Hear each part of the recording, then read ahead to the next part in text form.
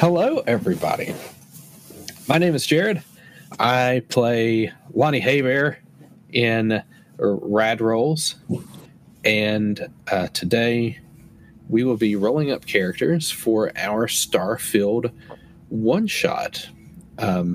Starfield, an exciting new property coming out from Bethesda on September the something? 1st or 6th.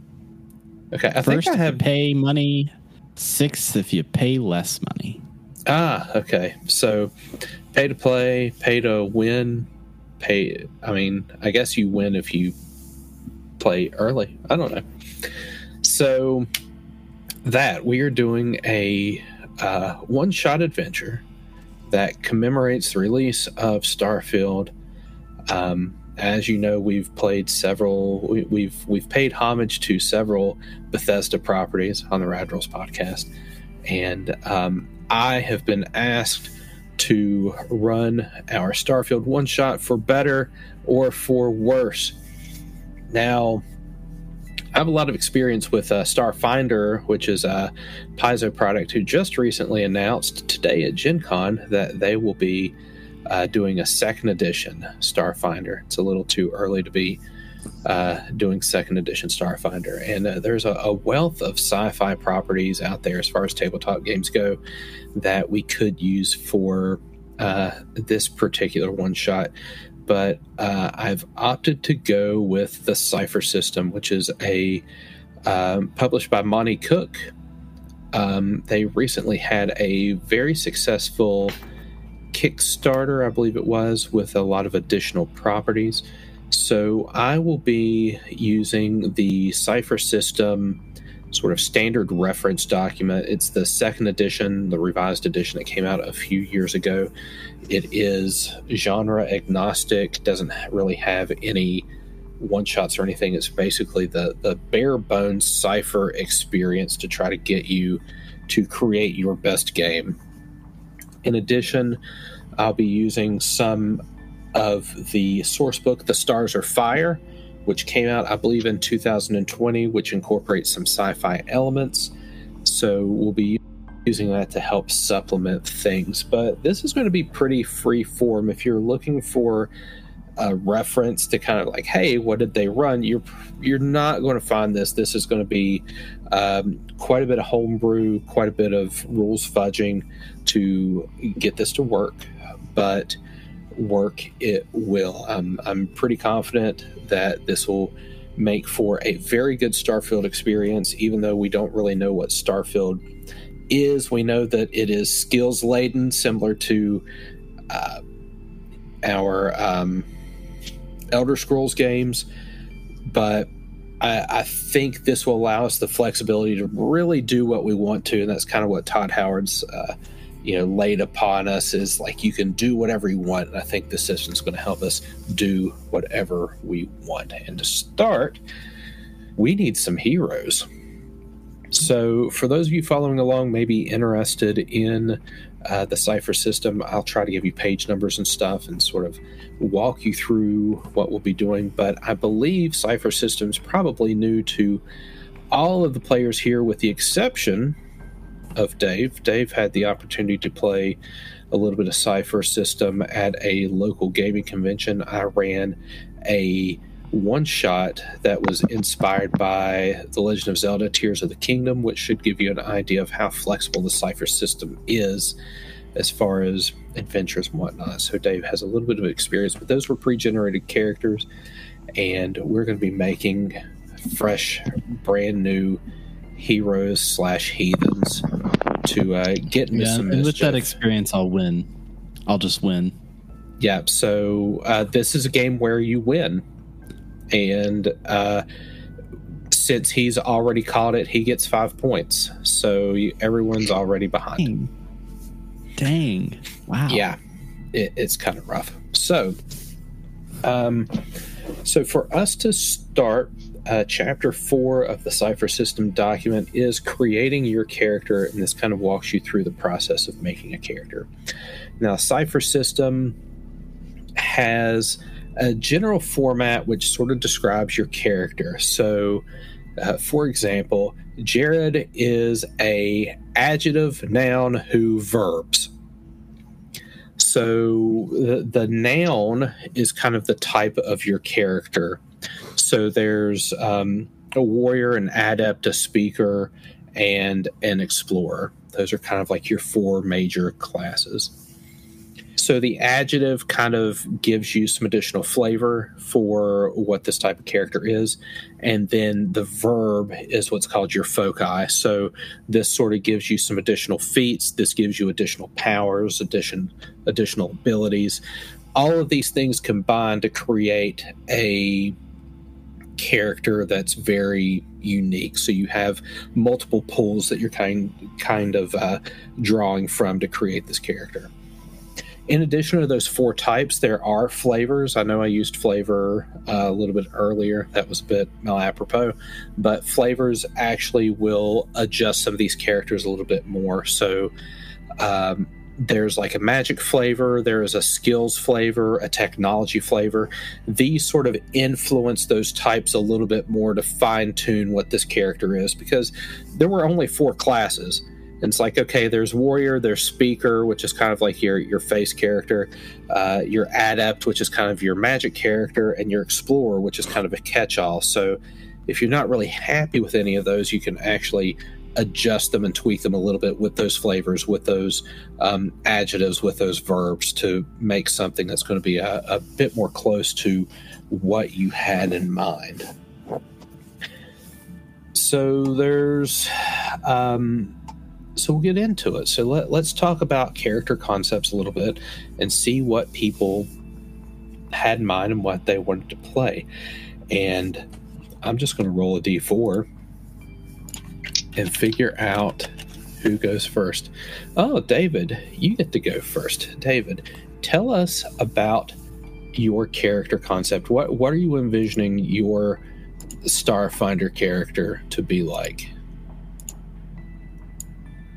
Finder character, it's a different game. Yeah, Starfield. About Starfinder now, the Paizo knows. Starfield. Yep, I'm going to have to put that in big letters somewhere, because I'm probably going to do that very often. We're going to change you, Jerad. We're going to change you. Slowly, we'll be melting your brain down and changing you, and Starfinder won't exist anymore, and there will just be the Starfield.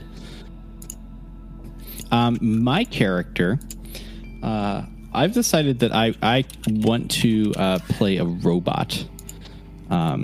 This robot has a personality chip deactivated for an inordinate amount of time, so that it's pretty much seen some shit and is pretty what would I say? It's pretty good at a lot of stuff via its gadgets, and I was thinking. Some of the classes, or this four classes, an adept would probably be a good fit for a robot that is effectively Inspector Gadget, is not necessarily equipped to do all these things, but can shoot fire out of his hand, or do effectively what is magic, but based on I'm if you've watched Inspector Gadget doesn't necessarily have the most feasible gadgets, but he's definitely got some pretty advanced technology that he's working with, you know what I mean, that may seem like magic. I'm trying to make a thing that Inspector Gadget was indeed a magician. Yeah. I mean, essentially magic is just technology that we haven't quite figured out yet. So right. I like that idea, and I think some of the powers... I tell myself every night before I go to bed. I mean, who among us hasn't? So I think that is a clever way of using the adept's magic and incorporating that into, a character. And that's the nice thing about Cypher, too, is that, you can have a game with, robots and humans and aliens and all this stuff, and it really doesn't influence it's not like a fifth ed where there's big differences between how a dwarf plays versus an elf. There's not massive difference. You want to play a robot, sure, it's more for flavor and story and stuff anyway. So I right. do like that concept. So we have a a robot with the personality chip that's been sort of experienced, and with an assorted array of gadgets available to it. So next up we have Mike. So what is our character concept? All right, I want to play a guy who used to be a famous sports figure. Like, he was a Joe Namath, Michael Jordan, a Shaquille O'Neal type, where he was really famous at one point and considered one of the best in his sport. And then, got injured and was not good with his money and has basically lost everything and is now just like a workaday guy with like probably taken like odd jobs, and he still sometimes gets recognized. He still kind of like talks about the glory days, but is kind of like beaten down, but gets a little glimmer in his eye when anyone does recognize him. Okay. So, I like it. So with this character, are you thinking that, like, if they did like a pickup game of their sport, I know with the injuries and everything, but if they just did like a pickup game, would they still dominate? Yes. And so originally I was thinking like, now he's like kind of too broken, but I recently saw a video of a guy who's like, he's the lowest ranked NBA player and like gets dogged on by fans, but he literally did an open challenge of like to do one-on-one with anyone, and he just still mopped the floor with all these guys, and he even did like 3-on-1s, and he still like just dominated these other like basketball fans who just thought because he was the lowest ranked NBA player. It's just a completely different tier. Like it doesn't matter that he's effectively like medically retired or anything like that. They just completely he's dominate still regardless. Really good, yeah. Okay. How do you feel about when he did interviews? Were they articulate, or were they like Ricky Henderson, or were they like Hal? I have gone kind of back and forth, but I think he's like a Joe Namath smooth guy. Like, he could have maybe gone into broadcasting, whatever the Starfield equivalent of like TV broadcasting is, but he just didn't. Okay. So I say he is well spoken, and probably has a bit of charisma, Gotcha. Especially like at his heyday. So some advertiser would have saw him and like, we need to put him on our brand. Oh, 100%. He was doing commercials. Okay, and got it. Like, he maybe somewhere has like still a lifetime supply of some food stuff that he endorsed. Gotcha. Okay. But now that's like all he can afford to eat. Yeah, it's like, man, this is these Salisbury steaks. I get sick of them, but they fill my tummy. Yeah. So, are you envisioning like people just literally forgot about him, or like did he have like some sort of scandal and that's why people are like, we're not too interested anymore?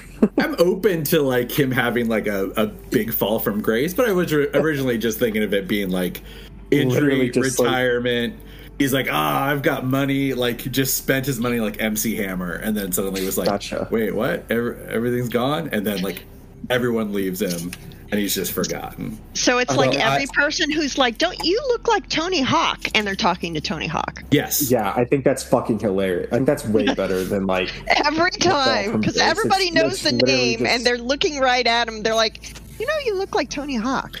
So just to give you a little bit of context, the call to adventure, the preamble for the call to adventure is going to be that you all have committed some type of like misdemeanor or crime, and are in custody of the Freestar Collective. We've got rollable tables for that, so we'll figure out, and that'll hopefully give you some inspiration as to what kind of got you in trouble. All right, let's roll to see who's going to talk to us next. Cody, tell us about I'm so excited. Your character. So, I want to do just like some fucking guy who's living in his parents' basement, And he was kind of just like freeloading there. He was working a dead-end job as a dishwasher at some like shitty little chain restaurant. He hasn't traveled anywhere. He's basically got no skills, but he's played a lot of video games. And he thinks that video games are how like starships actually work and how like guns actually work. So he has all these like preconceived notions using video game logic. And I think so the idea that I had would be that his parents were like, nah, dude, you gotta get out. Like, you gotta leave. We're tired of having you in the basement. Fucking go do something. So that's why he's forced to finally, like, leave his town. And I think I was reading through the class descriptions, and something actually stuck out to me, ironically, in the Adept section. Because a lot of it can kind of just be, like, chalked up to luck, it sounds like.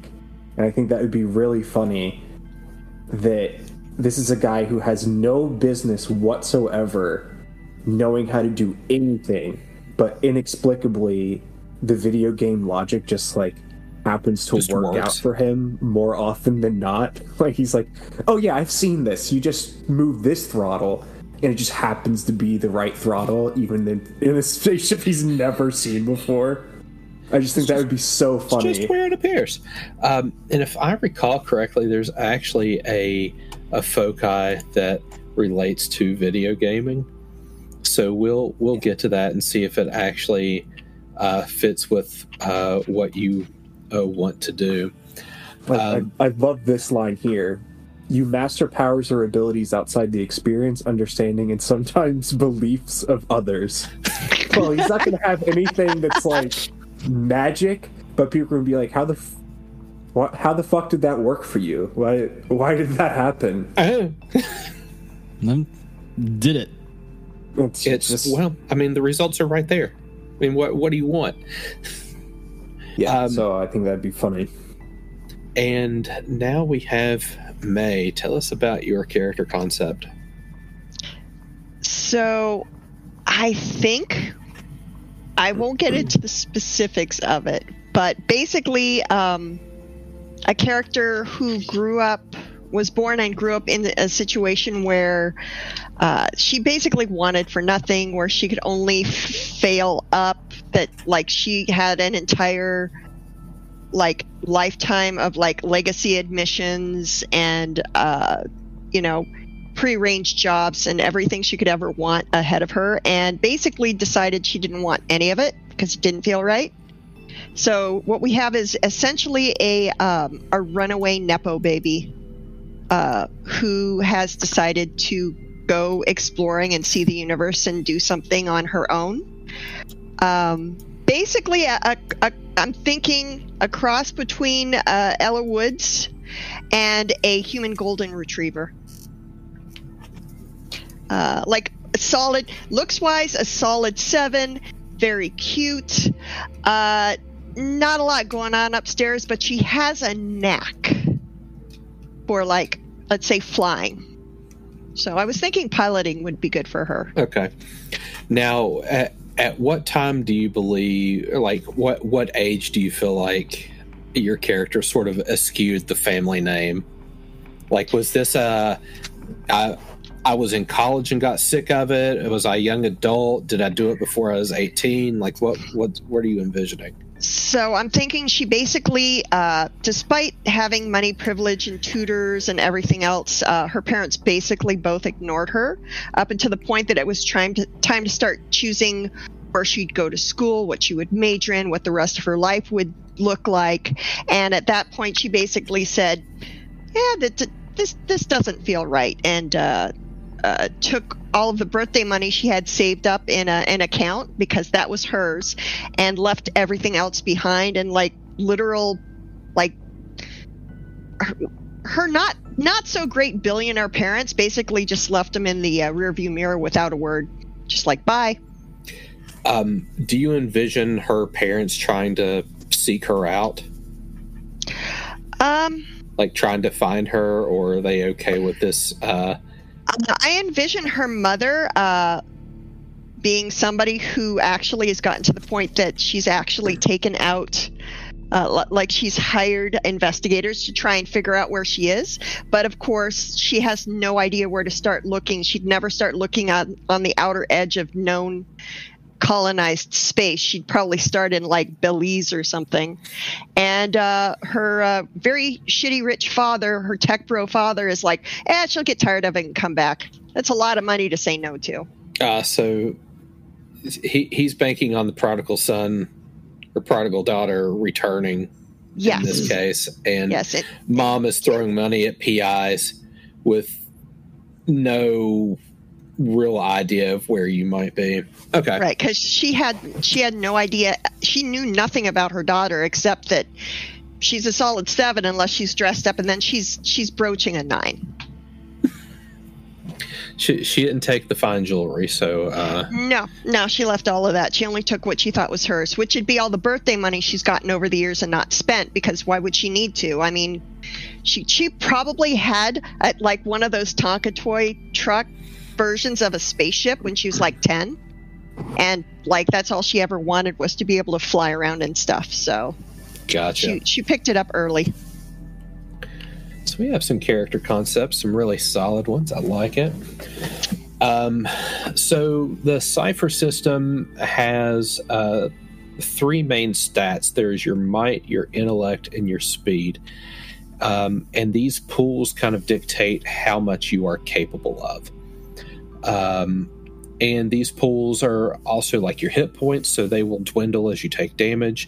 These pools also sort of power some of your abilities, so they'll kind of dwindle as you use some of your abilities. You have a stat called Edge, which sort of reduces the cost that some of these abilities will require. So the more edge you have, the more liberal you can be with some of these powers without them kind of cutting into the equivalent of your hit points.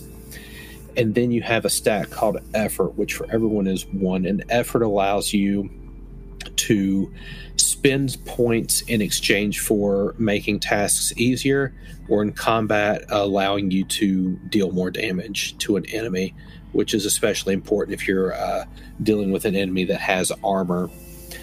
Since damage, you don't actually roll damage. Your weapons have a flat damage rate, so you have a good idea of the effectiveness without having to rely on, like, let me hope I roll high on this D6. Not what's going to happen. So let's see here. So we are going to try to figure out our type. So we have 4 types that we've talked about, and we have several different flavors that we can also talk about and figure out what we want to do. So our types, the first type is warrior. So this is, in science fiction, this would be your security officer, your warrior, your trooper, your soldier, your merc. Now, I don't know if that fits with anyone here, actually. I don't know if we have too many warriors. Now, the nice thing is, if you do feel like you're combat based, there is like a combat flavor, so you can always tag on some combat abilities to, something like that. But it didn't really seem like anyone had warrior. Now, individual role, I'll read this just in case, because Mike is probably the closest thing I would see to it. Warriors are physical, action-oriented people. They're more likely to overcome a challenge using force than by other means, and they often take the most straightforward path towards their goals. That description would be the only thing that would make me kind of lean like maybe just because of your physicality, because you can always flavor it with something else if you want to. Yeah, I wasn't thinking warrior. I was thinking more explorer. But okay, well, we'll go through these. We'll talk through all of them, because, like, again, we don't have like the I'm the PMC dude with the guns, and I get stuff that, like, we didn't have anyone like that. Yeah. Our adept. In science fiction, this would be your scion, your psionicist, the telepath, the seeker, master, the scanner, an esper, the abomination. This is really like your magically touched person. Now, David already talked about, crafting his character so that the magic was actually like the technology. And Cody had talked about his character having, just not sure how, but things just sort of work out and, allowing this. I love the ward skill. So it says in like the flavor text on the page there that sometimes they can just be like this invisible thing that you don't really recognize is there. I think it would be so fucking funny to have this kid be like, well, duh, the bullet didn't hit me. My shield still has hit points. Yeah, I've got fuck, dude. My luck hasn't run out. Like, it's fine. I was ducking behind waist high cover. Why would it hit me? Next is the explorer. In science fiction, this would be your explorer, adventurer, wanderer, planetary specialist, xenobiologist. This is kind of like the catch-all. I feel like it's like anyone could probably easily fit into like this explorer role if they wanted to. Individual role, although explorers can be academics or well-studied, they are first and foremost interested in action. They face grave dangers and terrible obstacles as a routine part of life. So, capable, well-balanced. That's kind of how I envision them. And then last is the speaker. So in science fiction, this would be your diplomat, your empath, your glam, your consul, and your legate. So these speakers are smart and charismatic. They like people, and more important, they understand them.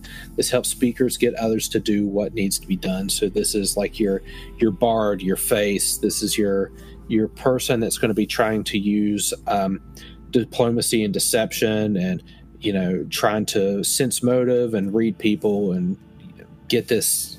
So that's kind of what we've got going on there. And then as far as flavors, so you'll choose one of these 4 types. And then as far as flavors go, flavors begin on page 34. So there is a stealth flavor for people that like to sneak around a little bit, a technology flavor, which has things like data jack, hacker, machine interfacing, things that you want to deal with computers and stuff. There is the magic flavor, there's combat flavor, and there's skills and knowledge flavor. So between these you've got a bunch of different combinations. Now normally, if we were making our own Cypher system game, you would make some type of class. Like, let's say you wanted to make a bard class, and your bard would be a speaker, and you might give them magic flavor. And then you would call that a bard.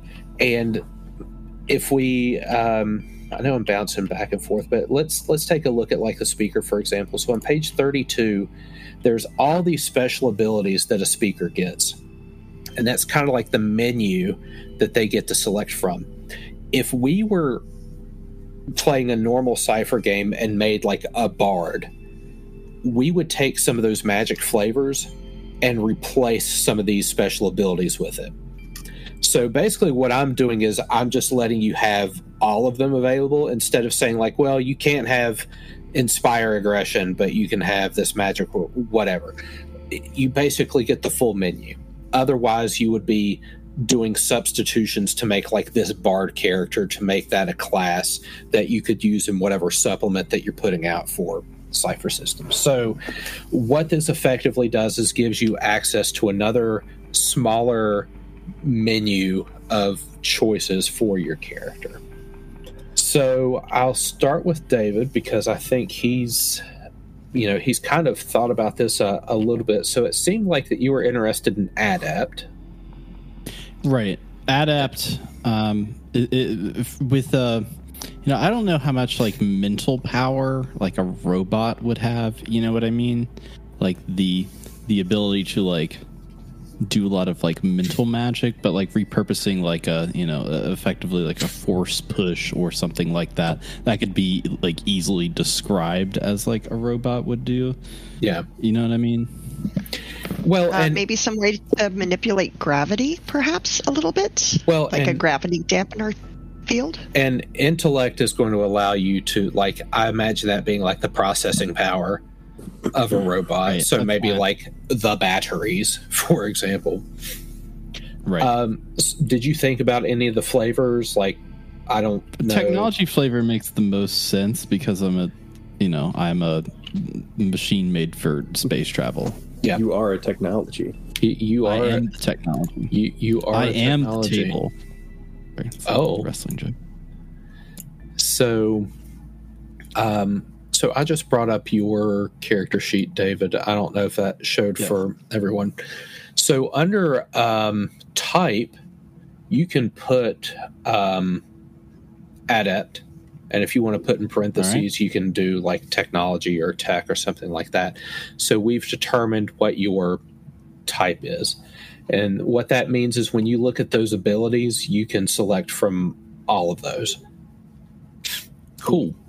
So an adept, if we go to page page 24,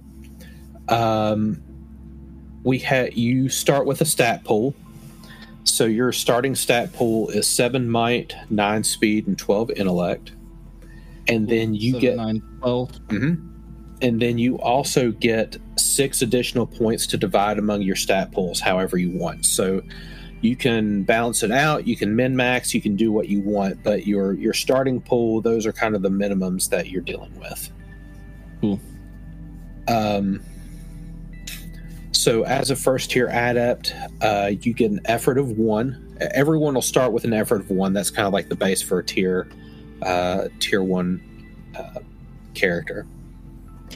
You will get an intellect edge of 1. What that means is if you're spending any type of intellect to exert effort or use an ability, you'll reduce the cost by 1. You will be able to bear 3 ciphers at a time. Ciphers are kind of special powers that are meant to be spent. You get them, you use them. Don't hoard them like Phoenix Down. Like you just, this is free to use. There's information about starting equipment, weapons, and special abilities, and we'll get into that a little bit more if you want to start taking a look at some of those special abilities. Now, those special abilities also include the tech ones, so you'll get to choose 4, and we'll go from there. Okay, choose 4 from the abilities, and then the ciphers we'll cover later. Correct. Ciphers are kind of randomly rolled. Cool. But yeah, the abilities are what you'll get there. And then like the descriptor and the foci will also give you like different abilities. All right. So Cody, you were also thinking adept, right? Mm-hmm. Were you thinking any of the other flavors or? I kind of like the stealth flavor. Stealth flavor? I like the idea that he just happens to find himself getting out of trouble when he shouldn't. Like there's a bad situation, he's just like, I'm just gonna back away, and that just happens to work. Yeah, because I like that some of the stealth abilities are danger sense, opportunist, ledger domain, goad, and just like general stealth skills as well. So I think that gives you a lot of additional options to kind of play that out. Okay,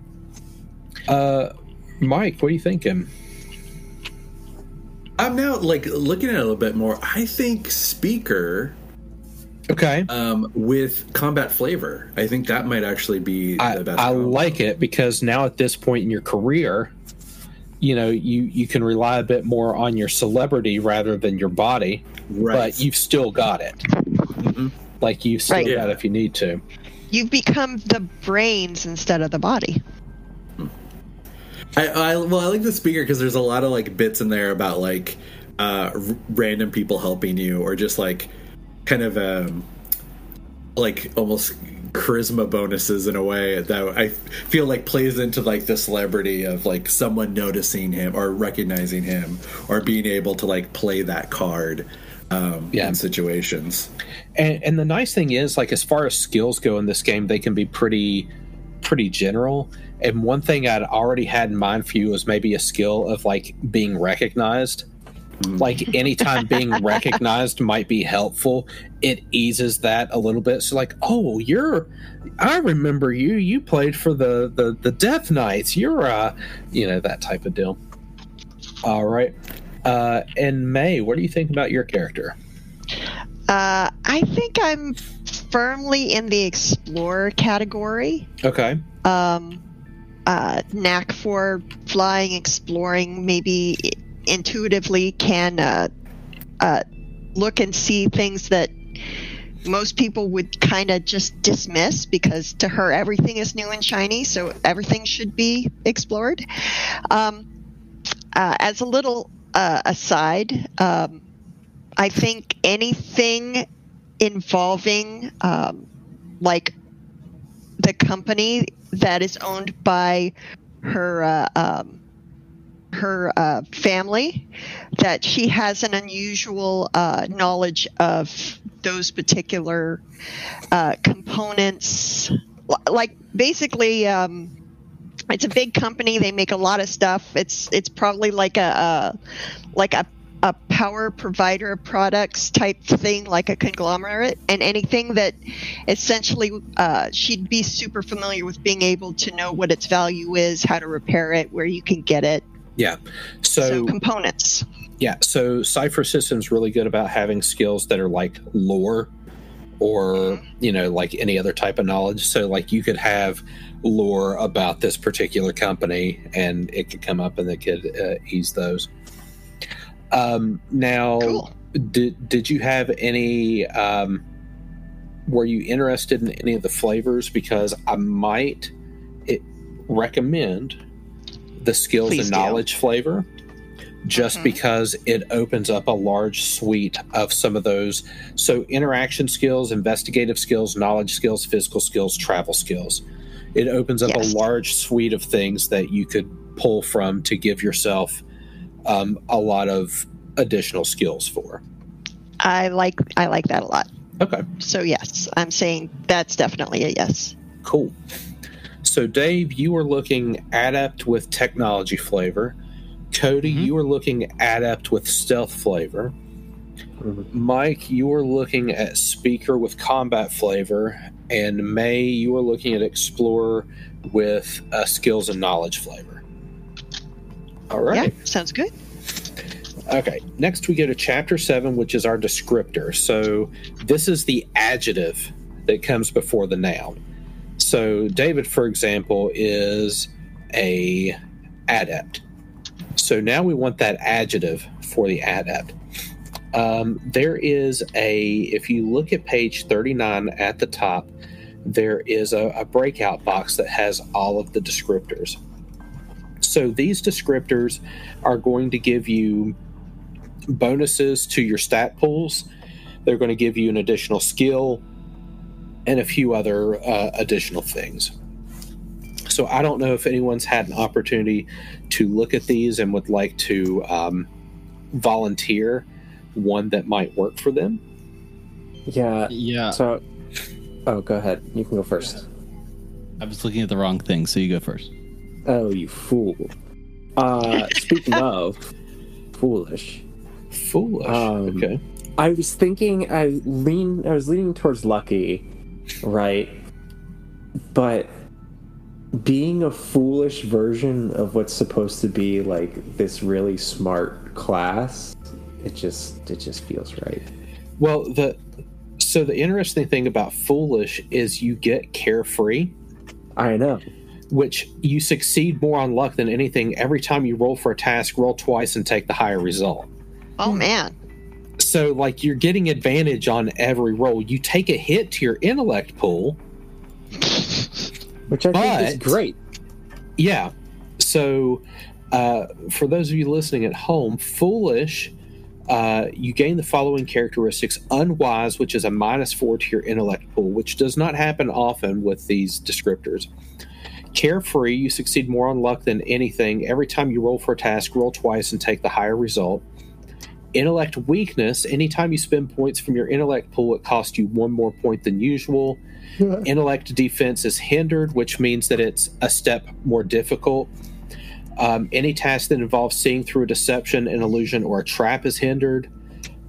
So there's some pretty big penalties, but the ability to basically roll twice on every single task is going to allow you to succeed on dumb luck on occasions, which is absolutely amazing. Yeah. I like the idea of being in it. I like the intellect penalty. I like that this is like he's just going to be worse at things than everybody else, and I think that's hilarious.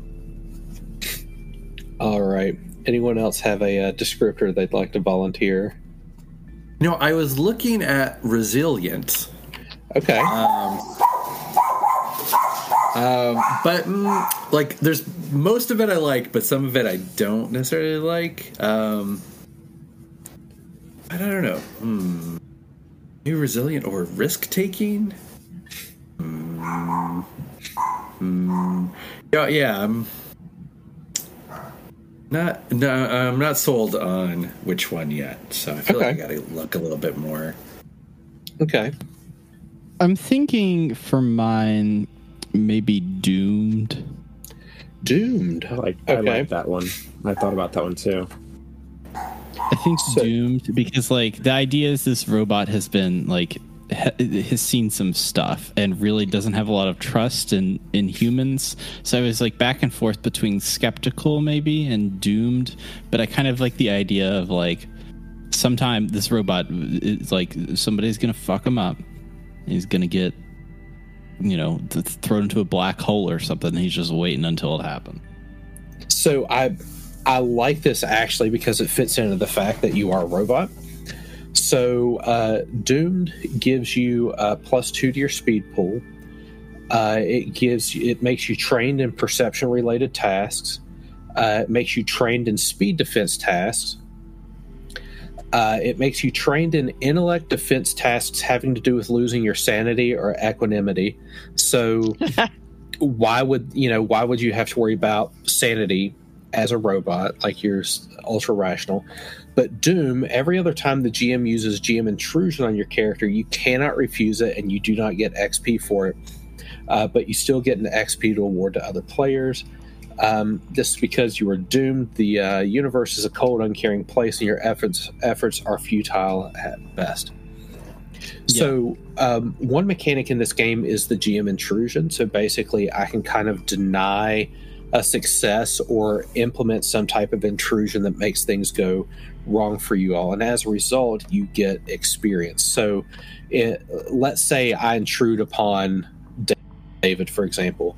He would get 2 experience, one that he keeps and one that he gives to another player for whatever reason. It might be because Mike saved the party, or Cody said something funny, or May's a great pilot.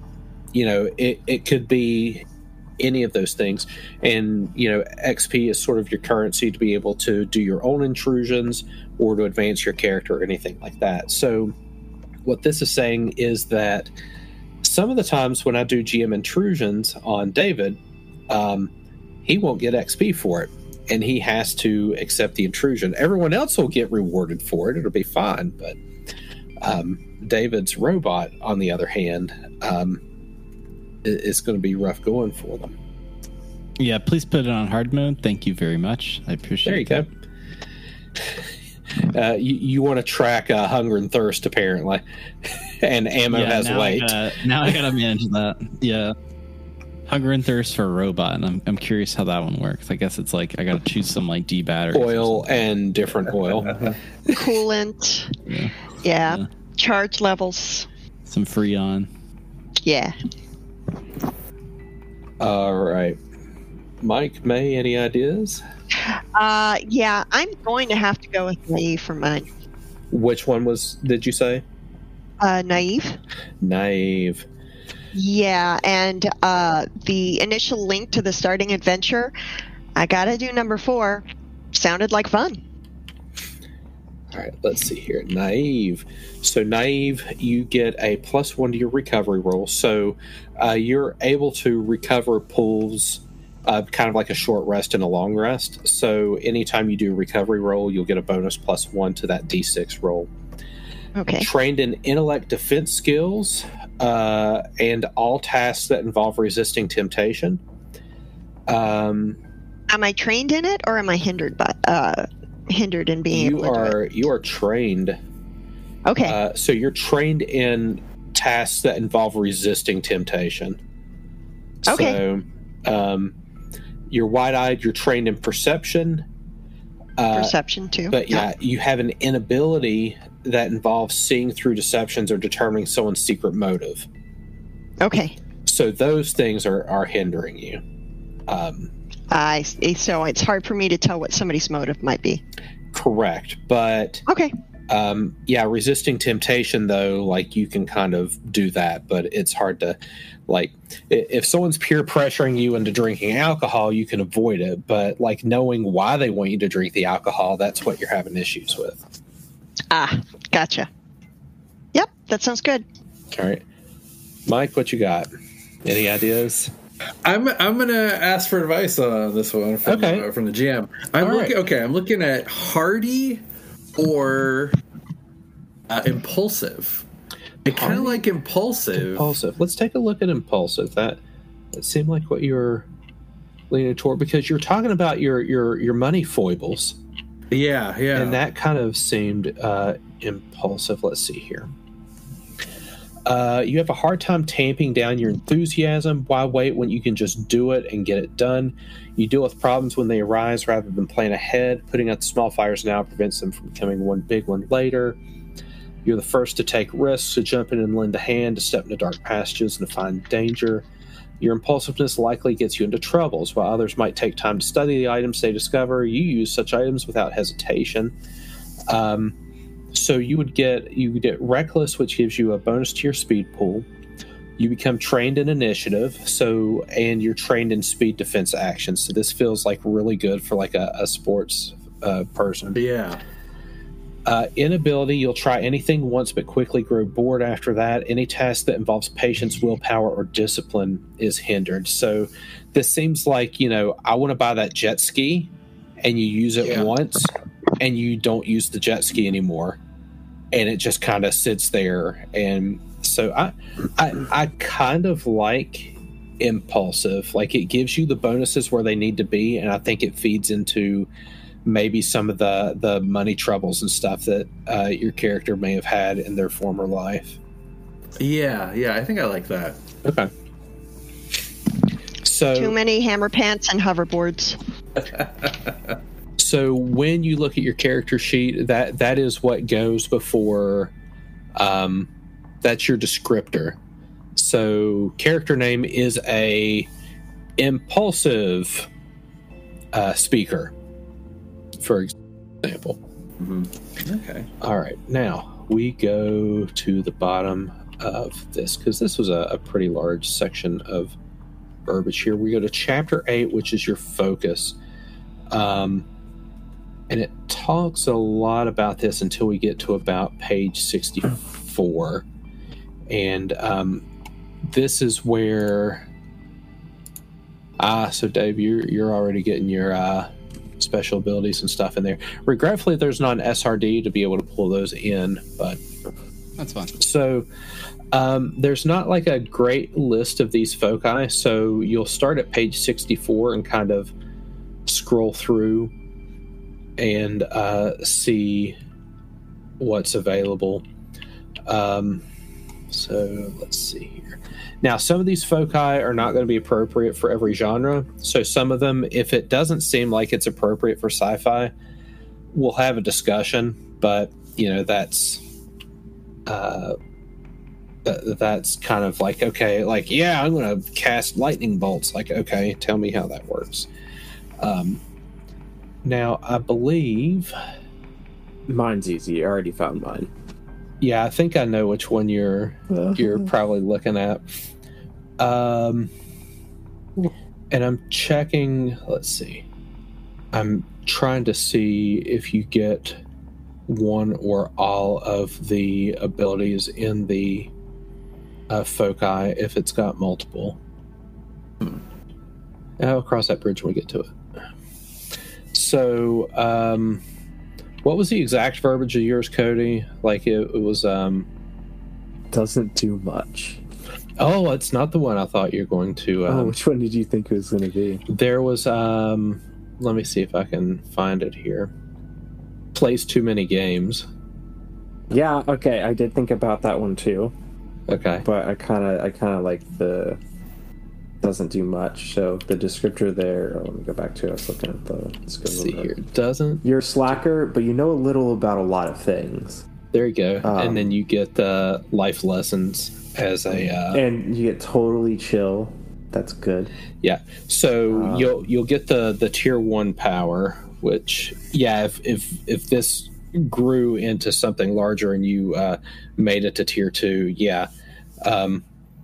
improvise life lessons.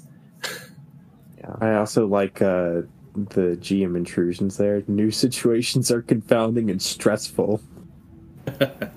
Past actions might come back to haunt the character. Oh boy. Love it. So that will be your foci, and you will get life lessons, which, let's see if I can find it here. Choose any 2 non-combat skills. You're trained in those skills. So, so that helps expand some of your skills and stuff. All right. Who else has a foci they would like to look at? There are a lot of these. There are quite a few. There's some good ones, too. There are. And again, this is sort of like a master source reference. So if you were making your own, like, Starfield game, for example, we would cut some of these out, make our own classes, all this stuff. So I've really given you the encyclopedia to play with here. It's hard to pick. It is hard to pick because some of these have really cool powers.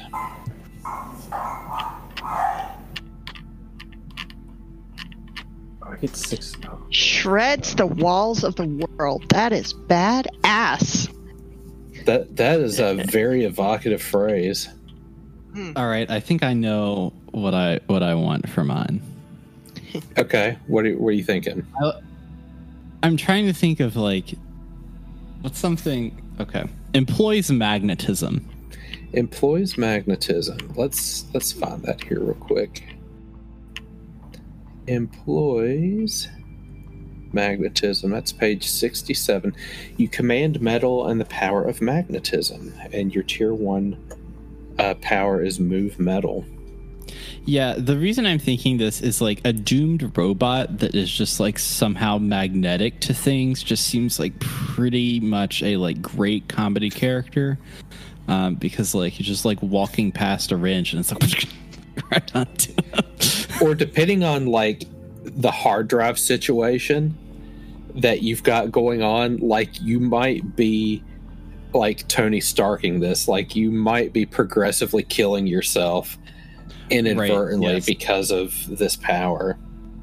Yes, it's kind of what I'm trying to think of, like something that would pair well with the robot being doomed. You could go with Loves the Void. Loves the Void. Oh, Loves no. the Void. Page 71. That involves a spacesuit, right? Yeah. Well, so there's a type swap option. So what that means is you can swap one of your tier powers, like your type powers, because you get 4 of those. You can swap one for half spacesuit will travel if you want to.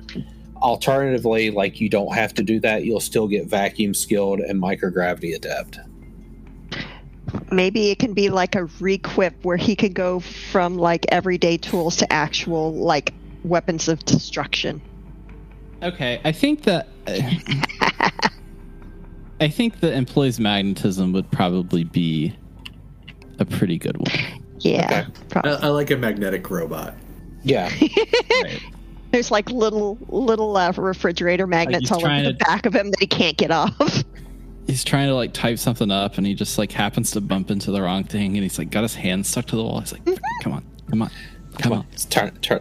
Oh, it's like Miles Morales in the Spider-Verse when he's just getting his powers and like trying to turn off the like. Okay, let's get off the ceiling. Let's. Yes. There's like stuck to Gwen Stacy's like hair and shoulder and stuff. Yeah. I like it. I think it's good. All right. Mike, May, have anything that's tickling that fancy? I've got mine. I think. Okay. Especially, I think this works really well for a one-shot short campaign. Is flies faster than a bullet. His tier 1 is hover, which I like, Nice. as he just had that ability, and so it's like the most minor kind of advantage in sports. Like, you know, I imagine more like a football player type. Mostly because I don't like baseball, and basketball seems weird in the future. But like, so he could just like, he jumps up to catch the ball, and his timing was too much, but he could just hover until he's right in position to catch it. Think about all like, the, how does he do that? like all the opportunities, like just a little extra when you're jumping to catch the ball, like when you're trying to dive to hit the end zone, just have like that little extra before you like hit the ground and you hit that boost. When you're hurdling over a guy, like, or going over to the lineman or anything like that, just the little extra to A little boost. Yeah, I like that. All right, May, any thoughts? So I was thinking about doing Pilot StarCraft, but I honestly think I'm going to have to go with Learns Quickly. Learns quickly. So that is going to be page 71. You deal with bad situations as they arise, learning new lessons each time. So you will get enhanced intellect, and there's your problem. So those will be 2 new skills for you. Yeah. So move metal, just 1 intellect point, but you have the intellect edge, right? So that's so that's just free for you. You can exert force on metal objects within short range for 1 round. Once activated, your power has an effective might pool of 10, a might edge of 1, an effective 2. And you can use it to move metal objects, push against metal objects, and so on. For example, in your round, you could lift and pull a tight metal object anywhere within range. Pull a light metal object with anywhere within range to yourself. Move a heavy object about 10 feet. No fine control. You can't use it on your own body. Power lasts for 1 hour until might pool is depleted, whichever comes first. Okay. So, yeah, you can use it, and it can exert might and stuff, and like just you could make your own cover, or you could do a lot with that. I like it. It's the only ability that I have that's just 1, and I think that makes sense for like what that character is. Yeah. Otherwise, that's going to get a little pricey, depending on what you got there. So that is your foci. So you have your adjective, your noun, and your verb. And between all those things, you have a suite of powers and skills and your stat pools and bonuses and stuff like that. So if you haven't already, we won't get into that minutia tonight, but if you haven't already, it gives you an opportunity to figure out, like, okay, I can add those up and get that to where I want it. Let me look at the types here. So each type has information about weapons and starting equipment and stuff like that. So, and also, there's not really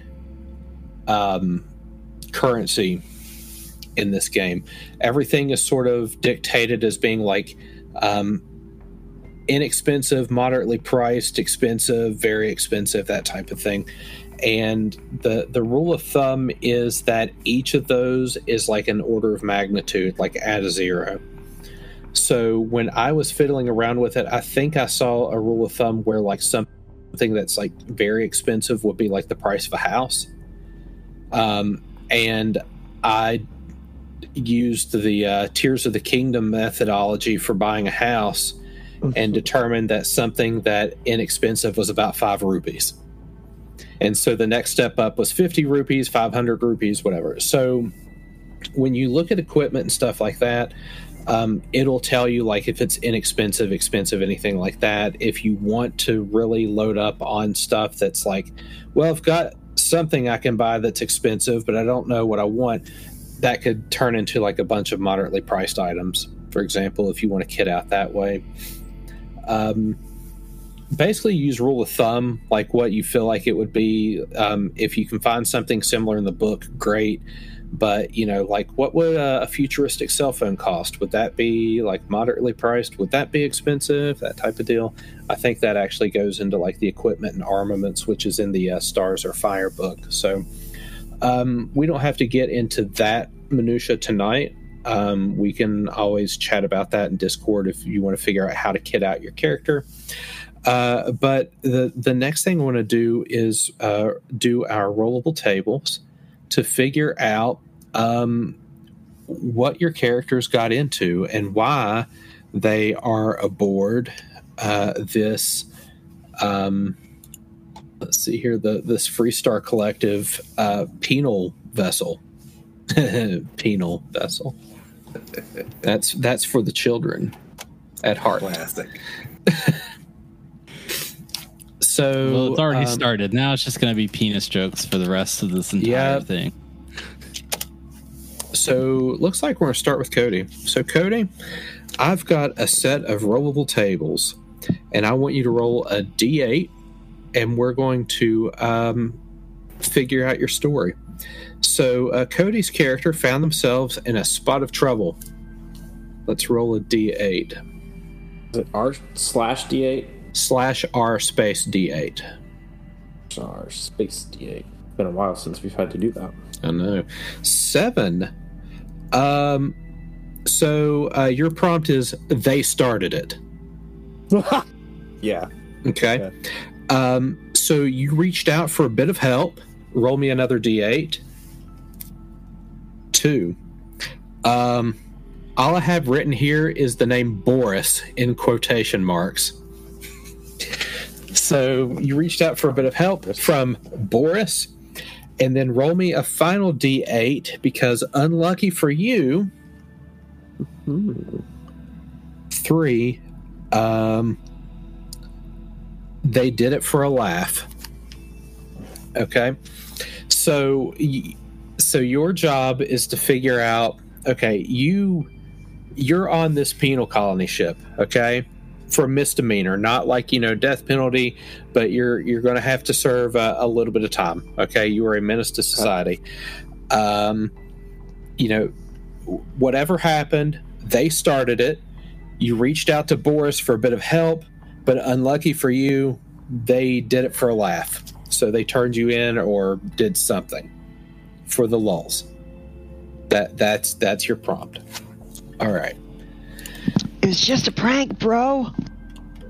I already know it. He was streaming a video game, and then his chat started talking shit to him because he was really bad at the video game, and so he started talking shit back to the chat.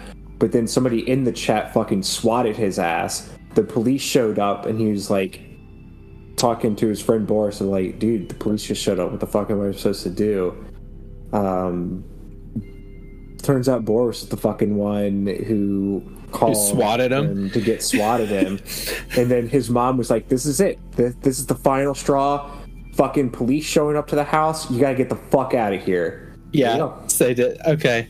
So your character got swatted while streaming, and the main dude basically inadvertently got escalated.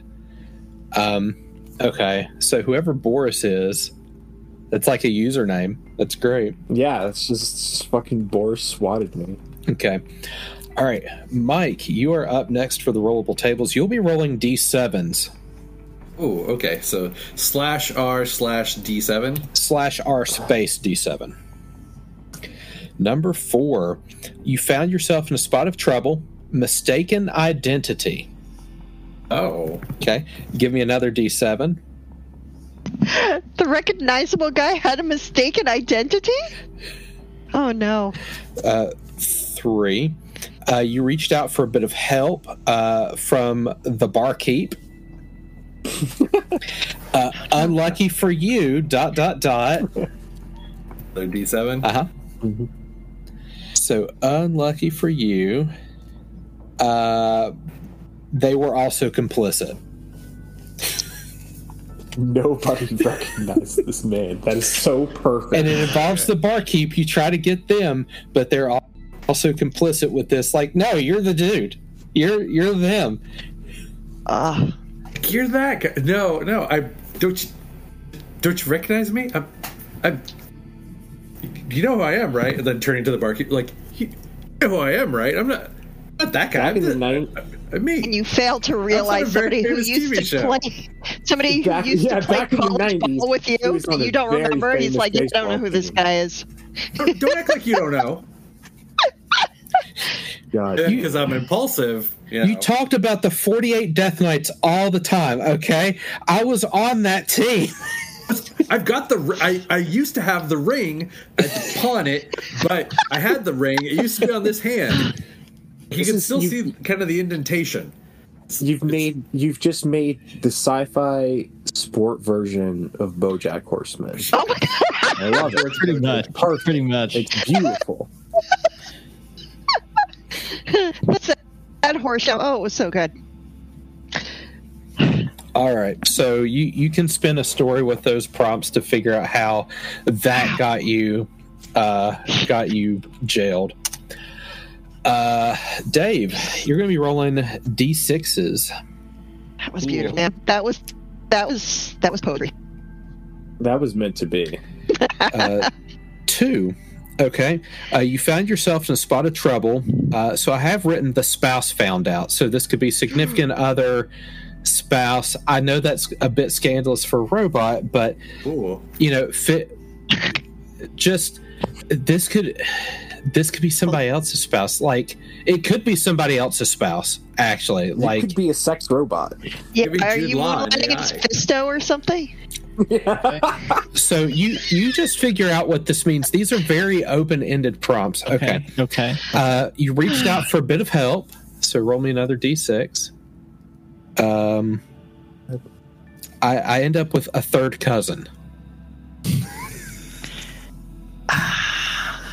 Maybe I didn't take. Okay, so there's some family drama here. Okay, you reached out to like whoever, somebody's spouse is pissed. You reached out to third cousin of someone. Okay, and then unlucky for you. ... So good, so good. They were an informant. Oh no.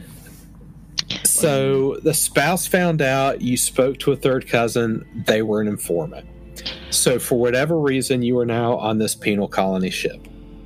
Yeah, I think that I was probably a robot for like pretty much the main character of like the dashing rogue type. And he has like been cavorting about space, sleeping with a number of different women. Since my personality chip, I guess, wouldn't be intact, I have not talked about this. The spouse found out that I knew about this, and Ooh, Mario's spouse. I like it. Not only is going after him, but going after me for knowing, and then I not knowing human, like pretty much like knowledge, family trees, like. Generally, I looked up the computer, a distant relative that maybe I could get advice about, which would be which would be a third cousin of him. And the third cousin of him, it was actually a manufacturer for my type of robot for deactivation. So you're you're in the process of being maybe decommissioned. Got it. Yeah, because you're slated for a memory wipe. Oh, that's death. I'm so off the books now. Yeah. This is unconventional, arresting a robot, but this is not, this is above my pay grade. Well, I'm just going to do what I'm told. All right. And May, last but not least, you're going to be rolling some D5s to pull from this table. Okay. Goodness gracious. 2. I got it. 2. All right. You found yourself in a spot of trouble. ... Time to pay up. Huh. Okay. All right. You reached out for a bit of help. This would be another D5. 5. A roommate. Ah. And then unlucky for you, they ...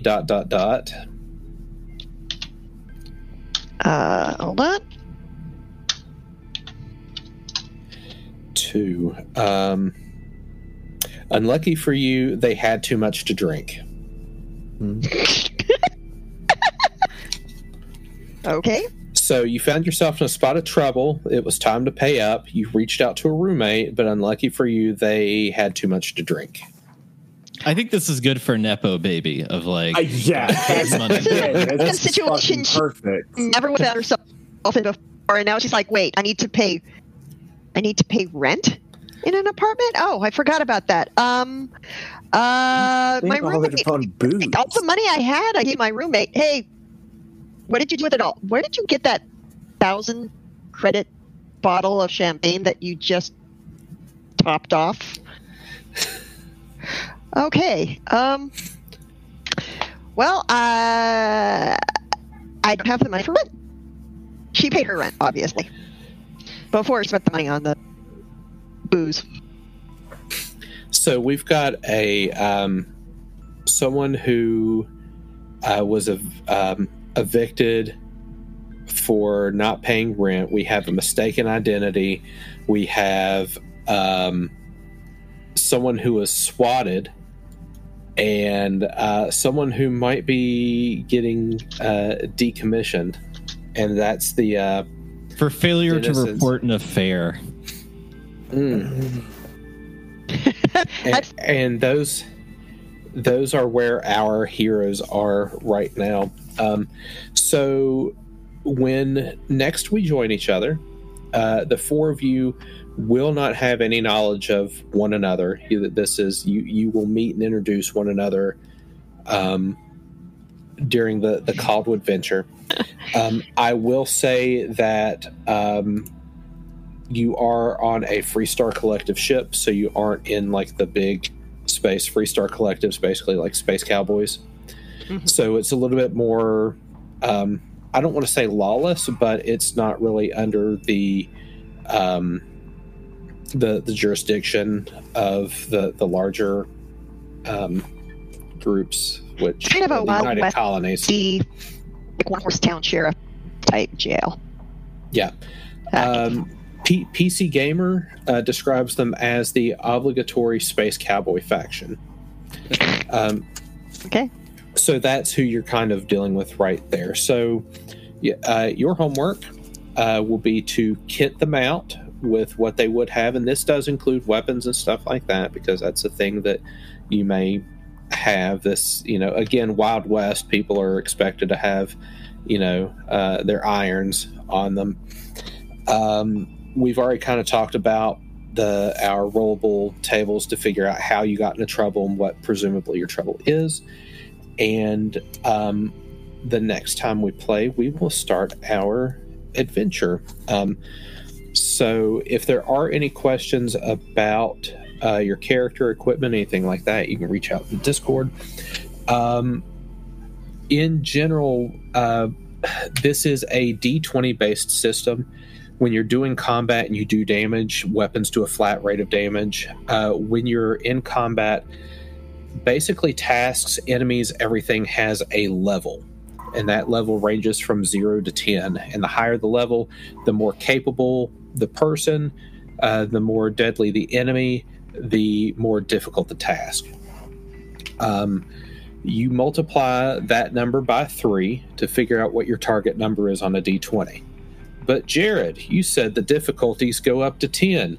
If you multiply that by 3, it's 30. How in the hell am I supposed to hit that on a D20? This is where things like your skills and your effort and things like that help reduce the difficulty. So when we said that you were trained in social interactions, for example, if I said that something was like a difficulty 4, it reduces it to a difficulty 3. then you could spend effort to reduce it to a difficulty 2. Or if you had any type of assets or anything like that, you can do these things and you can stack them to reduce the difficulty. So now instead of trying to hit a 30 on that D20, now you're trying to hit something like a 15 or maybe even a 12, which becomes a bit more likely. So it comes down to, how can I justify these skills, which are pretty nebulous, but if I can convince the GM it makes sense, then okay, now I've just reduced the level of difficulty. How can I use these skills and assets and stuff like that to make my job a bit easier? And I think before we go, I got these cool asset decks. Let's see here. No, not that. I need the actual deck. So I've got these asset decks, and I'm going to deal out some assets that you all will have, then you'll be able to use during the adventure. So I'm going to deal 2 cards to everyone, and these will just be some random assets you'll have that you'll be able to use later. So let's see here. It's not going to let me look at them. That's cool. I don't know if that was the intended behavior, but I can see that. Yeah, okay. So let's see. Dave has an asset called One Step Ahead. You think of a way to get the jump on them. The difficulty of any initiative task is decreased by 1 step. And also, I didn't want to steal it. No way. I say, no way. Don't steal that.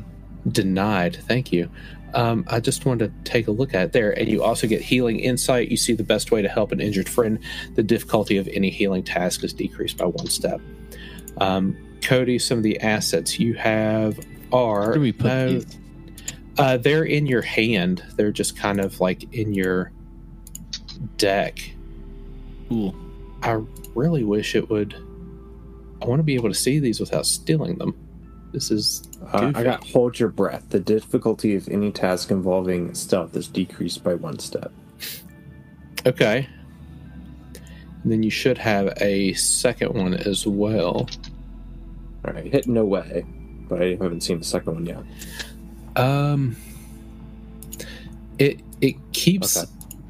Oh, it was there. Like the right, here, don't do anything. Yeah. The area is so Oratory. small. Okay. Oratory. You see a way to influence many at once. The difficulty of any interaction task is made to influence or persuade more than one person or creature is decreased by 1 step. Interesting.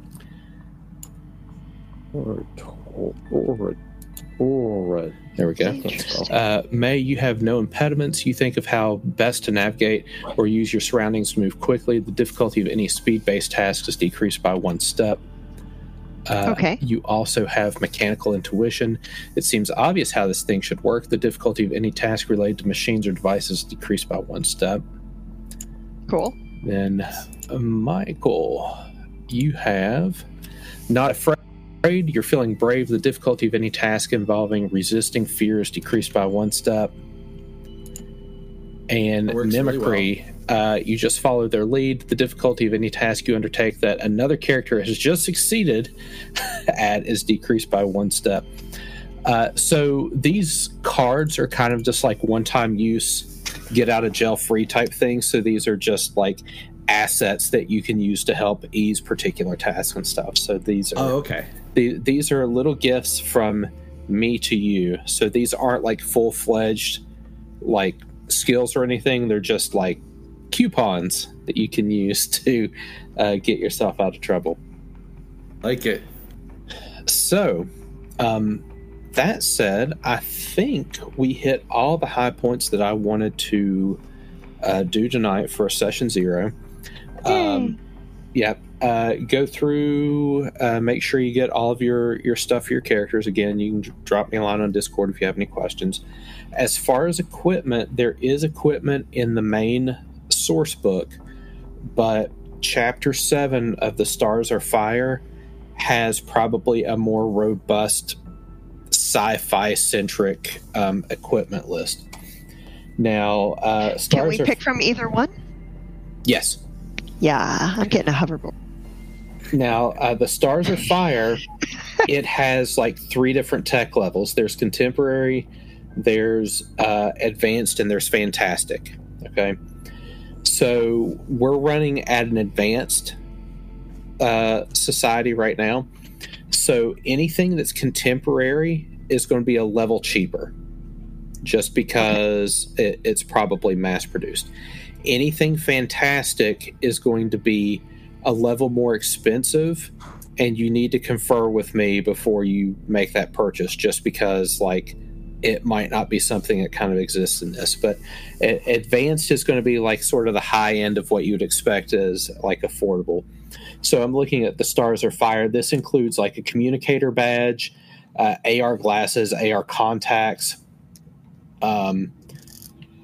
Let's see here. What else? A hand scanner, white noise generator, lab on a chip, research drone,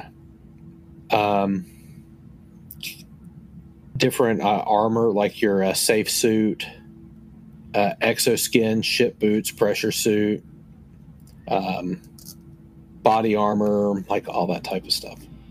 Utility gear, the Everlight, environmental tent, repair tape roll. As duct tape, but programmable matter embedded in fabric provides 2 assets to all tasks made related to repair using the tape and taping things together. Each roll has about 10 uses. That's pretty slick. It just knows what it's being attached to, and that's advanced. It's expensive, but that's pretty good for doing repairs and stuff. So that's kind of and if you don't see anything that kind of matches, like again, use the rule of thumb for what you think something like that would cost, and you know that it's pretty flexible as far as like the affordability and stuff goes. So with that said, I'm really good at endings. I think I've had 5 false starts or false finishes on endings at this point, but that said, I think this has been a very successful session 0. Next time we get together, we will start our Starfield adventure together.